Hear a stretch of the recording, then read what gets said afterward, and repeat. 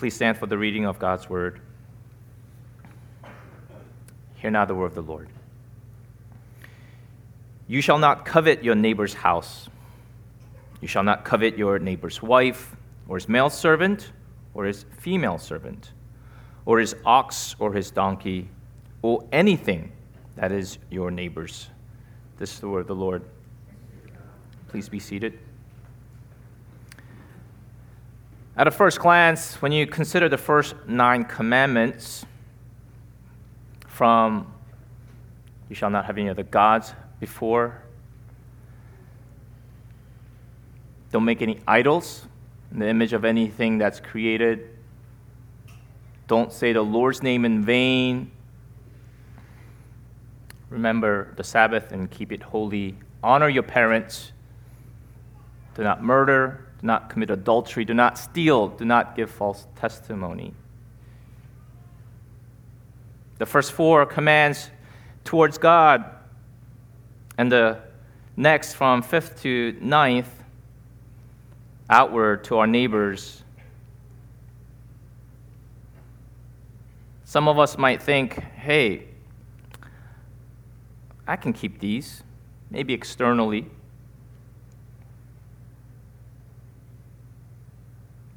After all, these are the commands that sums up the great command, the first and the second great commandments. But when we begin to feel as if it's possible maybe that we can keep these, we come to the 10th commandment, which is very quick to remind us that it's impossible because it's getting to the heart. Commands us not to covet. The very one that Jesus leaves out when he is speaking with the rich young ruler. Now, there are countless parallels of many of the commandments in the ancient world. Things like against murder, adultery, stealing, false testimony. But you can't find one that commands against coveting. There are no parallels to this one. Some of us think that focus of the heart is a New Testament thing. But we get to the 10th commandment and we are very quickly reminded that Jesus didn't start getting to the right motivation when he preached on the Sermon on the Mount. Focus of the heart has always been part of God's revelation from the very beginning. God cares about sins that we commit externally, things that we do with our hands.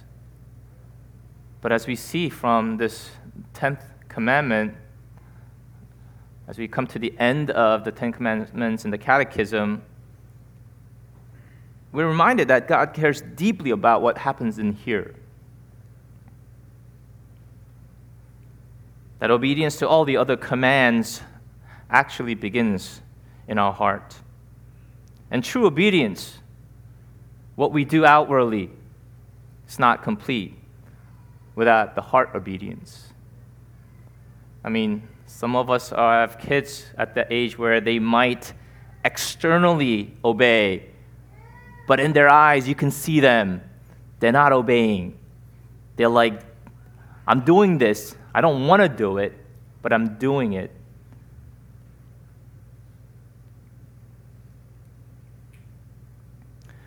The Bible is not simply concerned with our external actions, but our internal state. We need cleansing from inside and out, because sin affects us from inside and out. And we worship a God who is holy and demands total obedience. Question this morning that I have for us is, what is the state of your heart this morning? Are you content with what God has given you right now? Are you able to, with thanksgiving, enjoy the lot He has given you? In contrast to Christianity, the Buddhist worldview considers desire as the root problem. You can probably think back to those days when you studied world history or world religion, and it goes through the Four Noble Truths. And it starts with the first truth. It purports that life is suffering. And the second point, that the suffering is caused by desire. So for Buddhism, the goal, the end, the state of nirvana, the state of extinction where nothing bothers you is reached when we stop having desires. And you have the Eightfold Paths that leads to that. But in contrast to Buddhism, Christianity actually recognizes that we do have God-given desires. A single man or a woman who desires to be married is not desiring something that is wrong or sinful. In fact, it can often be good because what? Godly spouse is a gift from the Lord. Now, some people can desire for wrong reasons, sinful reasons too. A man who desires to be an elder in a church is also not coveting in a bad way unless the drive is for self instead of to serve. Because the Bible also teaches us that such office is a noble thing to desire. The goal of Christianity, unlike Buddhism, is not to free ourselves from any or all desires, but to have these desires that's in us to be rightly ordered and directed. All religions are not the same because they're not aiming at the same thing, and the means and the end are not the same. Our problem isn't that we desire, but that we desire often wrong things, sinful things that are clearly, explicitly prohibited, or desiring good things in a wrong way.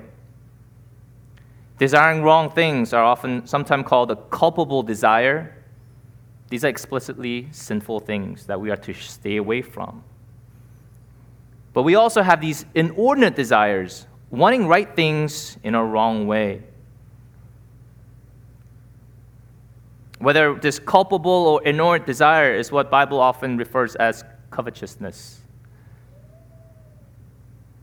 In some ways, it might seem kind of least offensive. I mean, the first 9 of the 10 Commandments, they're pretty bad. But the 10th, it's like, it doesn't look that bad. Or is it?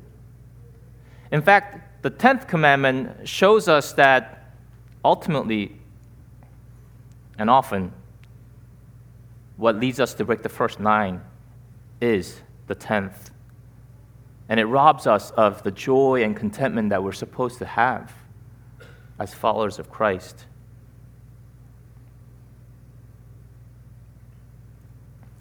Let's look at the 10th commandment. We just read chapter 20, verse 17, and it reads, "You shall not covet your neighbor's house. You shall not covet your neighbor's wife, or his male servant, or his female servant, or his ox, his donkey, or anything that is your neighbor's." A couple of observations. First, the phrase, "you shall not covet," is repeated twice. There's a reason. And second, you have 7 things that we are told not to covet. Starting from the neighbor's house, reflecting household, okay? And then moving on to neighbor's wife. And then moving on to male servant, female servant. You have an ox, you have a donkey. And then in case anything that belongs to the neighbor. It's a round, nice Hebrew number of 7, encompassing the totality of anything and everything that belongs to the neighbor, we are not to covet. And then you also notice that there are kind of 4 categories of which we're told not to covet. So under the umbrella of the house or the household, we are not to covet the spouse, then neighbor's servants, neighbor's animals, and again, anything that the neighbor has. 4 categories, a total ban on coveting. And in this 10th commandment, the word neighbor is repeated 3 times. reminding us whom we are not to sin against. Now, the word covet is actually in itself is a neutral word. It simply indicates desire. In the Bible, it's used to often be used to, in this context, covet, but in other contexts, a simple desire. That's not inherently bad. But here, what's warned against is not desire in itself, but desiring that which belongs to a neighbor. Desire which leads us to do something against the best interest of our neighbor. Desiring what's prohibited and desiring the good in a wrong, sinful way. I don't know when was the last time you visit someone's home. You sat down and had a good conversation, with coffee or a meal. And as you either witness with your eyes what's in that home, you notice the nice stuff there, and it shifts from appreciating what is nice to quickly comparing or contrasting what you don't have. It's like, why do I live where I live? Why don't I have those nice stuff? And then as you notice the people, why isn't my wife, why isn't my husband, why isn't my boyfriend or my girlfriend like this or like that? You begin to compare. Wow, she is so good at this, but why am I stuck with? Why don't I have? You fill the blank. Wow, they're going on a vacation there? How come I don't? Wow, I'm stuck with this job, and they have such. Why are my kids more like? Why aren't my parents more like? And as we begin to compare and begin to complain, begin to envy, begin to covet, we become unable to enjoy what God has given us right now.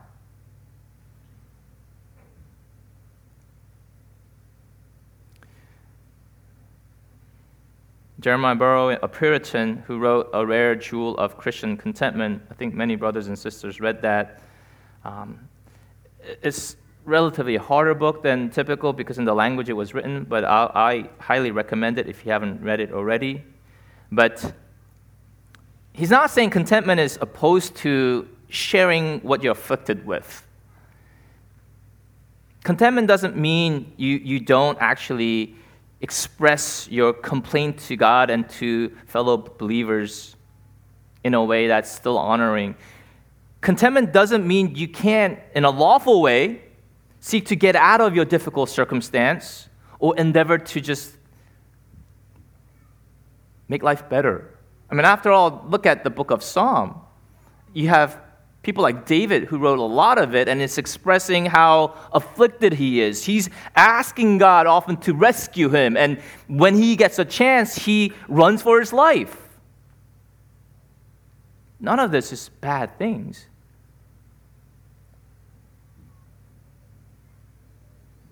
We can express those things. But covetousness is about desiring to have and seize what is not lawfully ours, or seek that which in a way that it goes against God's law, the method.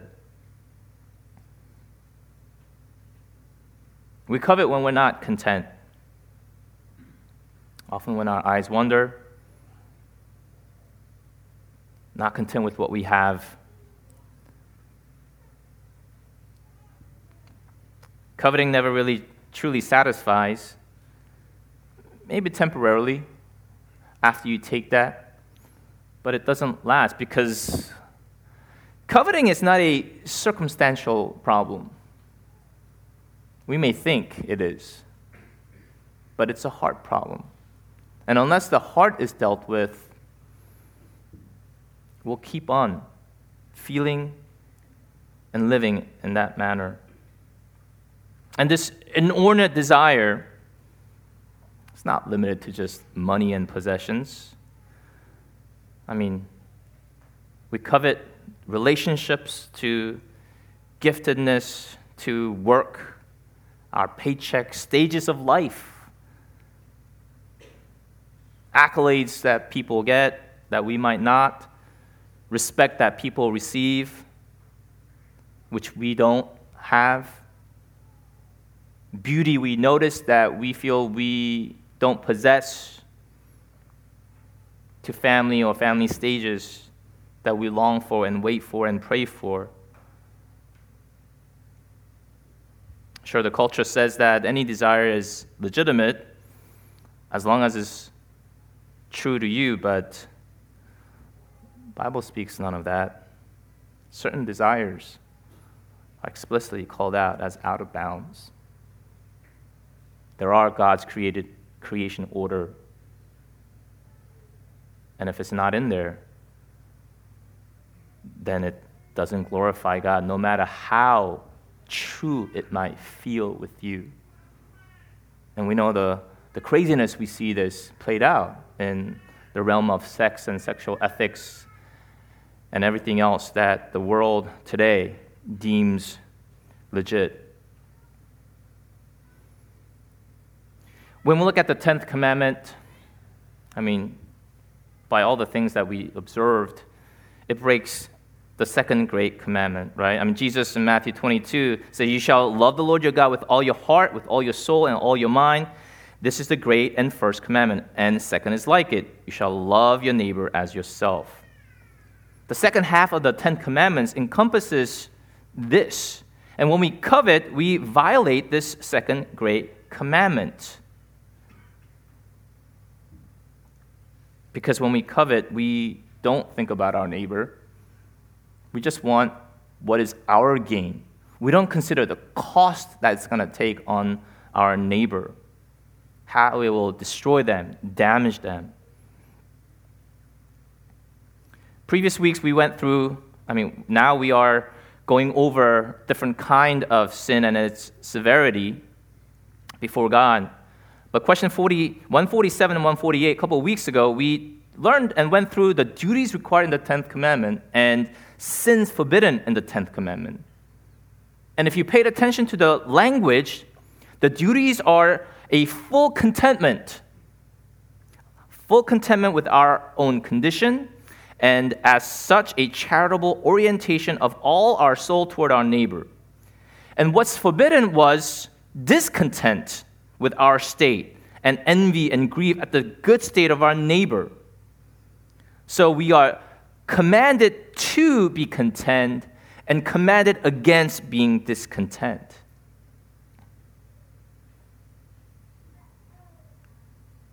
On the surface, it's about breaking the second great commandment, but you take a step back, 10th commandment, breaking it actually violates the first great commandment, to love the Lord your God with all your heart, soul, strength, and mind, because when we covet, essentially it's saying that I don't trust you, God. I don't trust you, God, because you're not treating me in a way that I think you should. The patterns we see when people covet, we've seen some of it.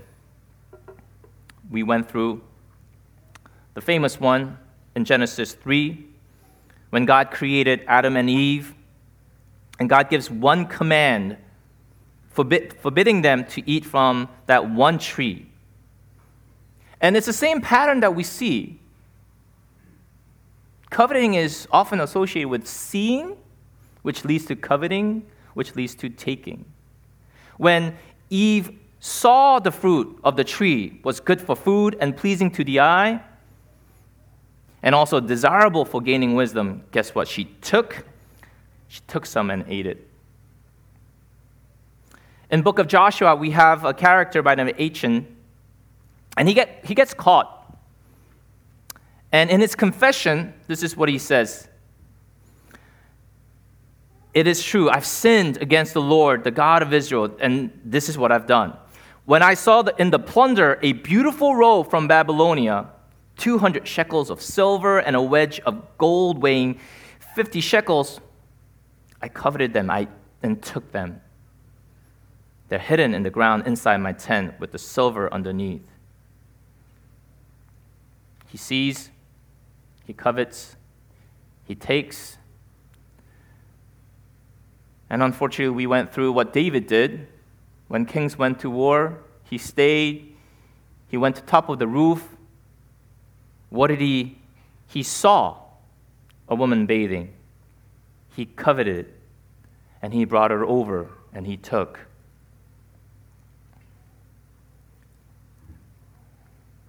Our coveting begins with our eyes. And brothers and sisters, we need to guard our eyes because it very quickly affects our hearts. And as we look through our eyes, the longer we stare at certain things, we begin to falsely believe that in some strange way, God is failing to fully provide for us. That is not good to us anymore. And this unbelief in God's goodness and sovereignty seeps in and grows this discontentment. And it begins to spread more and more. Eve, who was created to be the helper for Adam, instead led Adam to sin. And in their sin, shame entered, death entered. Achan, who thought he would gain by taking all this. I mean, after all, isn't that why we do what we do? We think we can gain something by coveting and taking. But Achan didn't gain anything because at the end, he and his family were destroyed, put to death. Israelites were able to enjoy the fruit of their conquest, but not Achan and his family.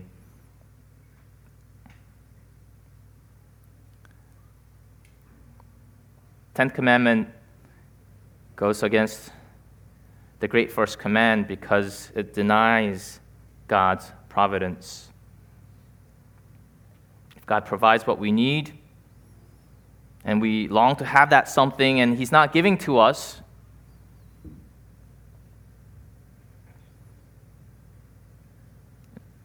and then we begin to deny the goodness of His provision. That's why the Bible calls covetousness idolatry. Brothers and sisters, when was the last time you checked your heart? Are we coveting? And what we're coveting against what God has explicitly commanded? Is it against God's word? Because if it is, then we need to repent. We need to repent and turn back to God. Because it's outside of God's will, as revealed in Scripture. Are we tempted to gain something in an incorrect, unholy way? This inordinate desire. Desire itself might not be sinful. Sarah knew that God promised a child to her through Abraham, and that longing was right, God-given, but she was unwilling to wait. So what? She turned to one of her servants,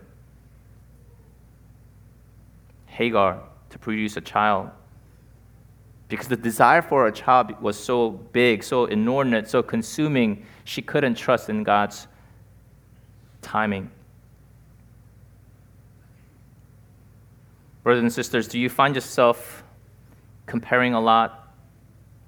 Comparing what you have or don't have?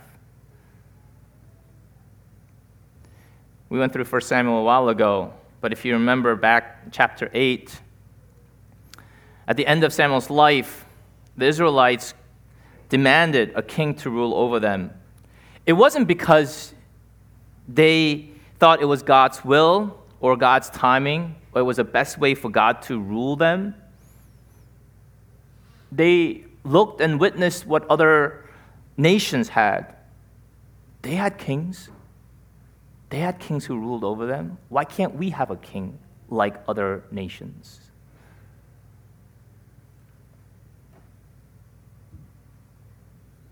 And as we wait,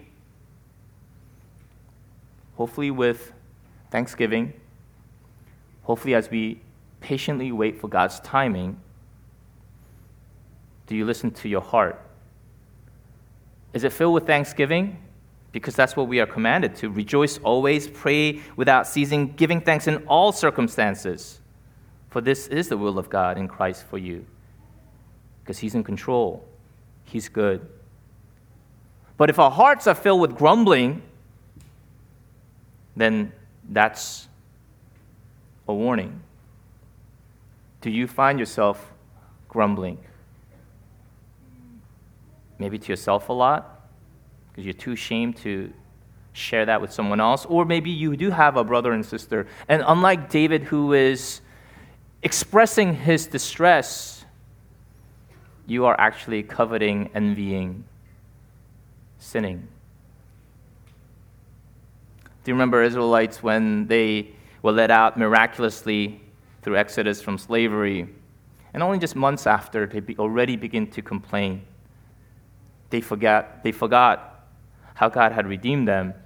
And just like that, they begin to complain. And none of us are immune to that. Our hearts are so easy in seeing, coveting, and if we keep looking, we will seek to grab that, which is not rightfully ours to take.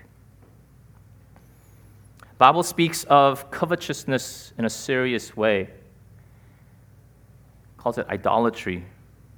In Romans 1, verse 28-29, teaches us that since they did not see fit to acknowledge God, God gave them up to what? A debased mind to do what ought not to be done. They're filled with all manner of unrighteousness, evil, covetousness, malice. They're full of envy, murder, strife, deceitfulness, maliciousness. You see covetousness smack in the middle here.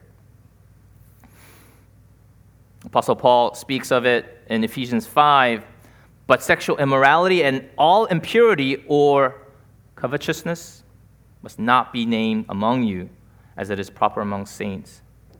This is serious sin.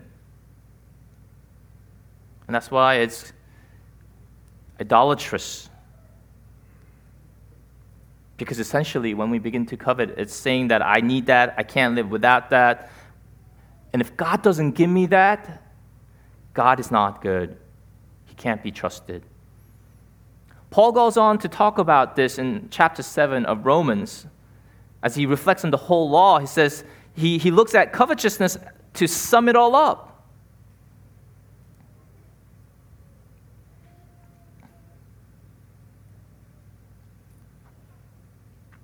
Brothers and sisters, as we look back and examine our hearts and our actions, have we hurt others to get more from them for ourselves? Maybe with our very actions. Then we need to repent.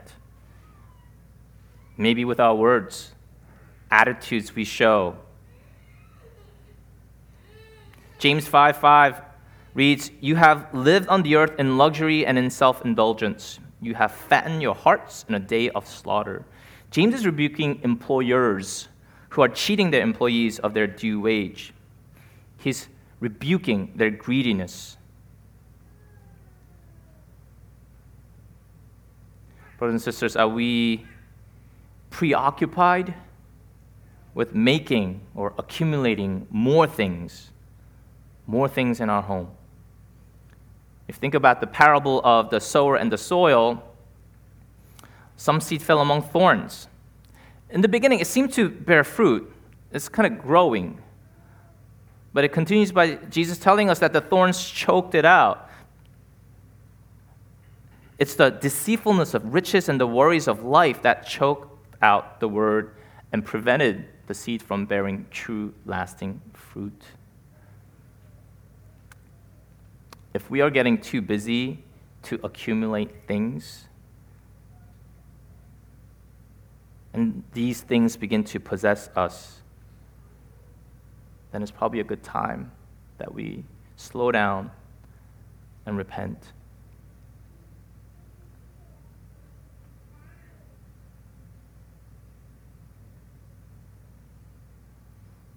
Are we expressing discontentment to our loved ones? Maybe not explicitly, kind of oozes out about what's in your home, about your family, or the quality or the quantity of what you have at home. The Bible teaches us to learn to be content, that we trust that God is in control, that we can learn to be thankful and enjoy what He has given us right now, whether the food on our table, the family and friends we have, the gift of salvation that we have through Jesus Christ, that we can come together and worship, that we can fellowship together, pray together. The answer to covetousness is not getting rid of our desire like Buddhism, but it's about learning and cultivating contentment. In 1 Timothy 6, Apostle Paul teaches Timothy about that godliness with contentment is great gain. Like I said before, when we covet and when we take, we do that because we think we'll gain something. But as we see in the scriptures, when people see, covet, and take, it doesn't truly lead to gaining anything. At best, momentary satisfaction, but leads to lasting loss in our relationship with God, with one another. The Bible teaches us that godliness with contentment is the great gain. You want to gain? God wants us to gain, but it happens through learning to be content. Instead of looking or seeing that leads us to covet, brothers and sisters, let us seek Christ. The Bible commands us to seek first His kingdom and His righteousness, and all things will be what? Added to us. The more we seek and value and treasure Christ, the less all these things of this world will matter. As we seek Him in His word and in prayer, as we look to the cross, as we are reminded that we have a great high priest who cleansed us from inside out, who made a way for us to the Father, who dealt with the problem of sin.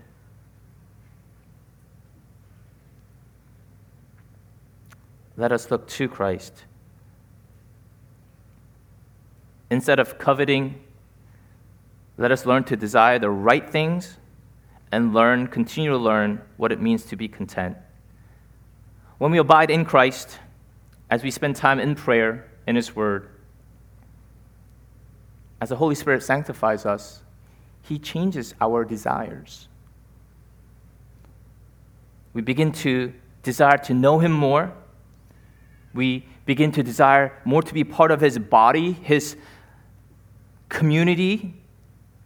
We long to desire to serve His body, glorify Him by loving those that He has placed around us.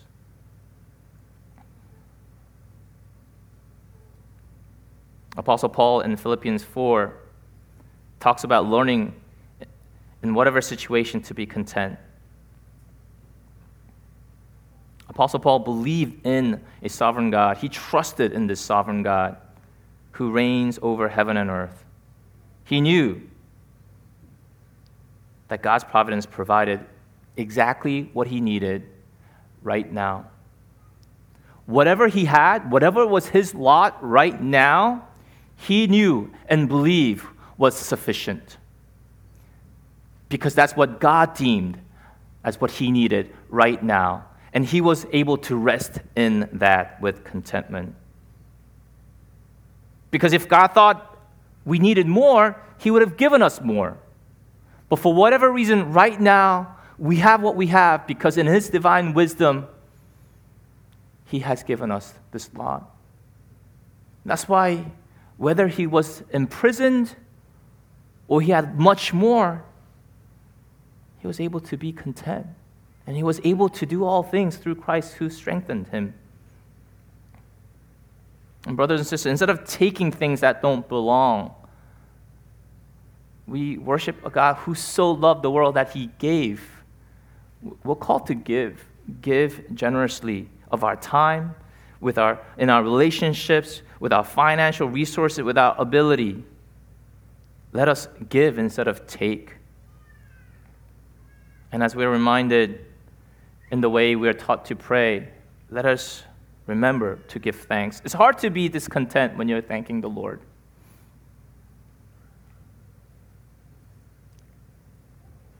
We are to, by prayer and supplication with thanksgiving, let our requests be made known to God.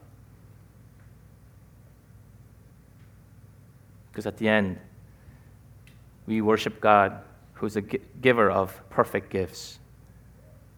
We can give thanks because we know that our Heavenly Father loves us so much that he knows exactly what we need, and he gives it to us. So we can thank him for that.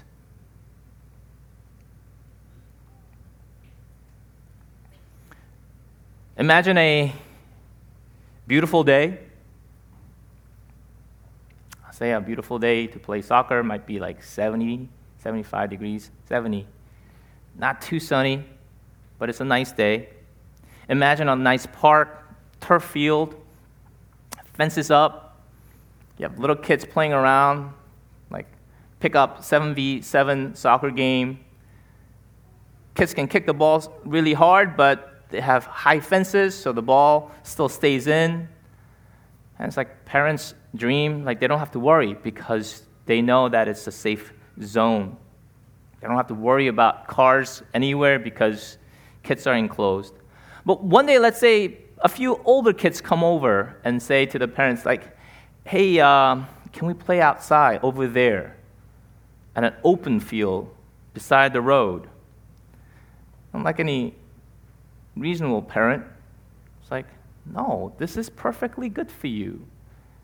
You can have all the fun playing with your friends with no fear of danger at all. Just stay here, have fun. But instead of enjoying a beautiful day with their fellow friends, these few managed to convince the others to pout. And instead of playing soccer in a fun environment, they're just looking at the fence and looking at the field that they can't go, focusing on what's denied, miserable and upset. And that's often how we live out our lives, isn't it, brothers and sisters? Instead of enjoying what's given to us by our Heavenly Father, who knows exactly what we need at the very moment, we look at what's not available, what's actually harmful, thinking that's greater gain, when true gain is when we learn to be content with what He has given us. Brothers and sisters, I want to encourage us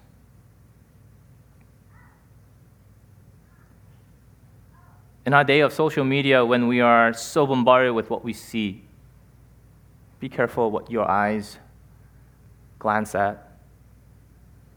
Let us look to Christ. Let us look to the Word.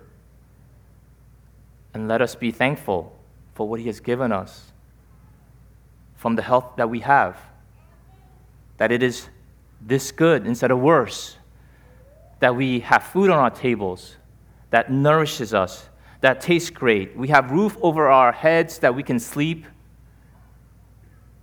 clothes to wear with dignity. And unlike many nations that we pray for every Saturday, we can gather without fear and worship together. But most importantly, that we have a great high priest who made us a way to God the Father by cleansing us from inside out.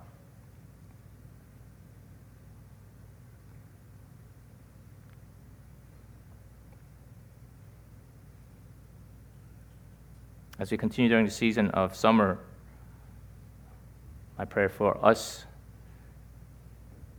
is that we keep our eyes focused on Him instead of things that lead us astray. Let us pray. Gracious and merciful God, we are humbly reminded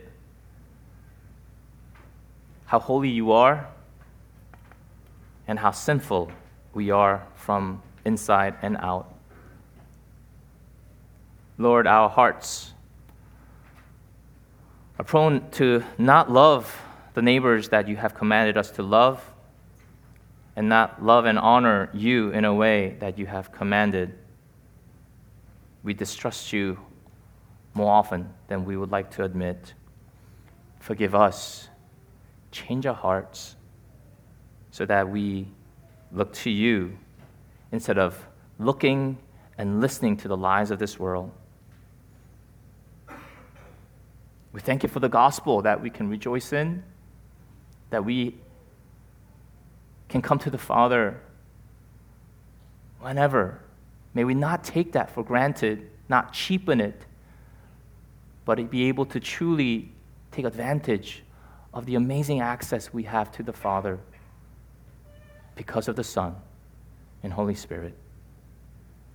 Lord, as we are reminded that we cannot obey these commandments, we thank you for Jesus who has. And Lord, now no longer to be saved, but because we are, would you help us to obey you?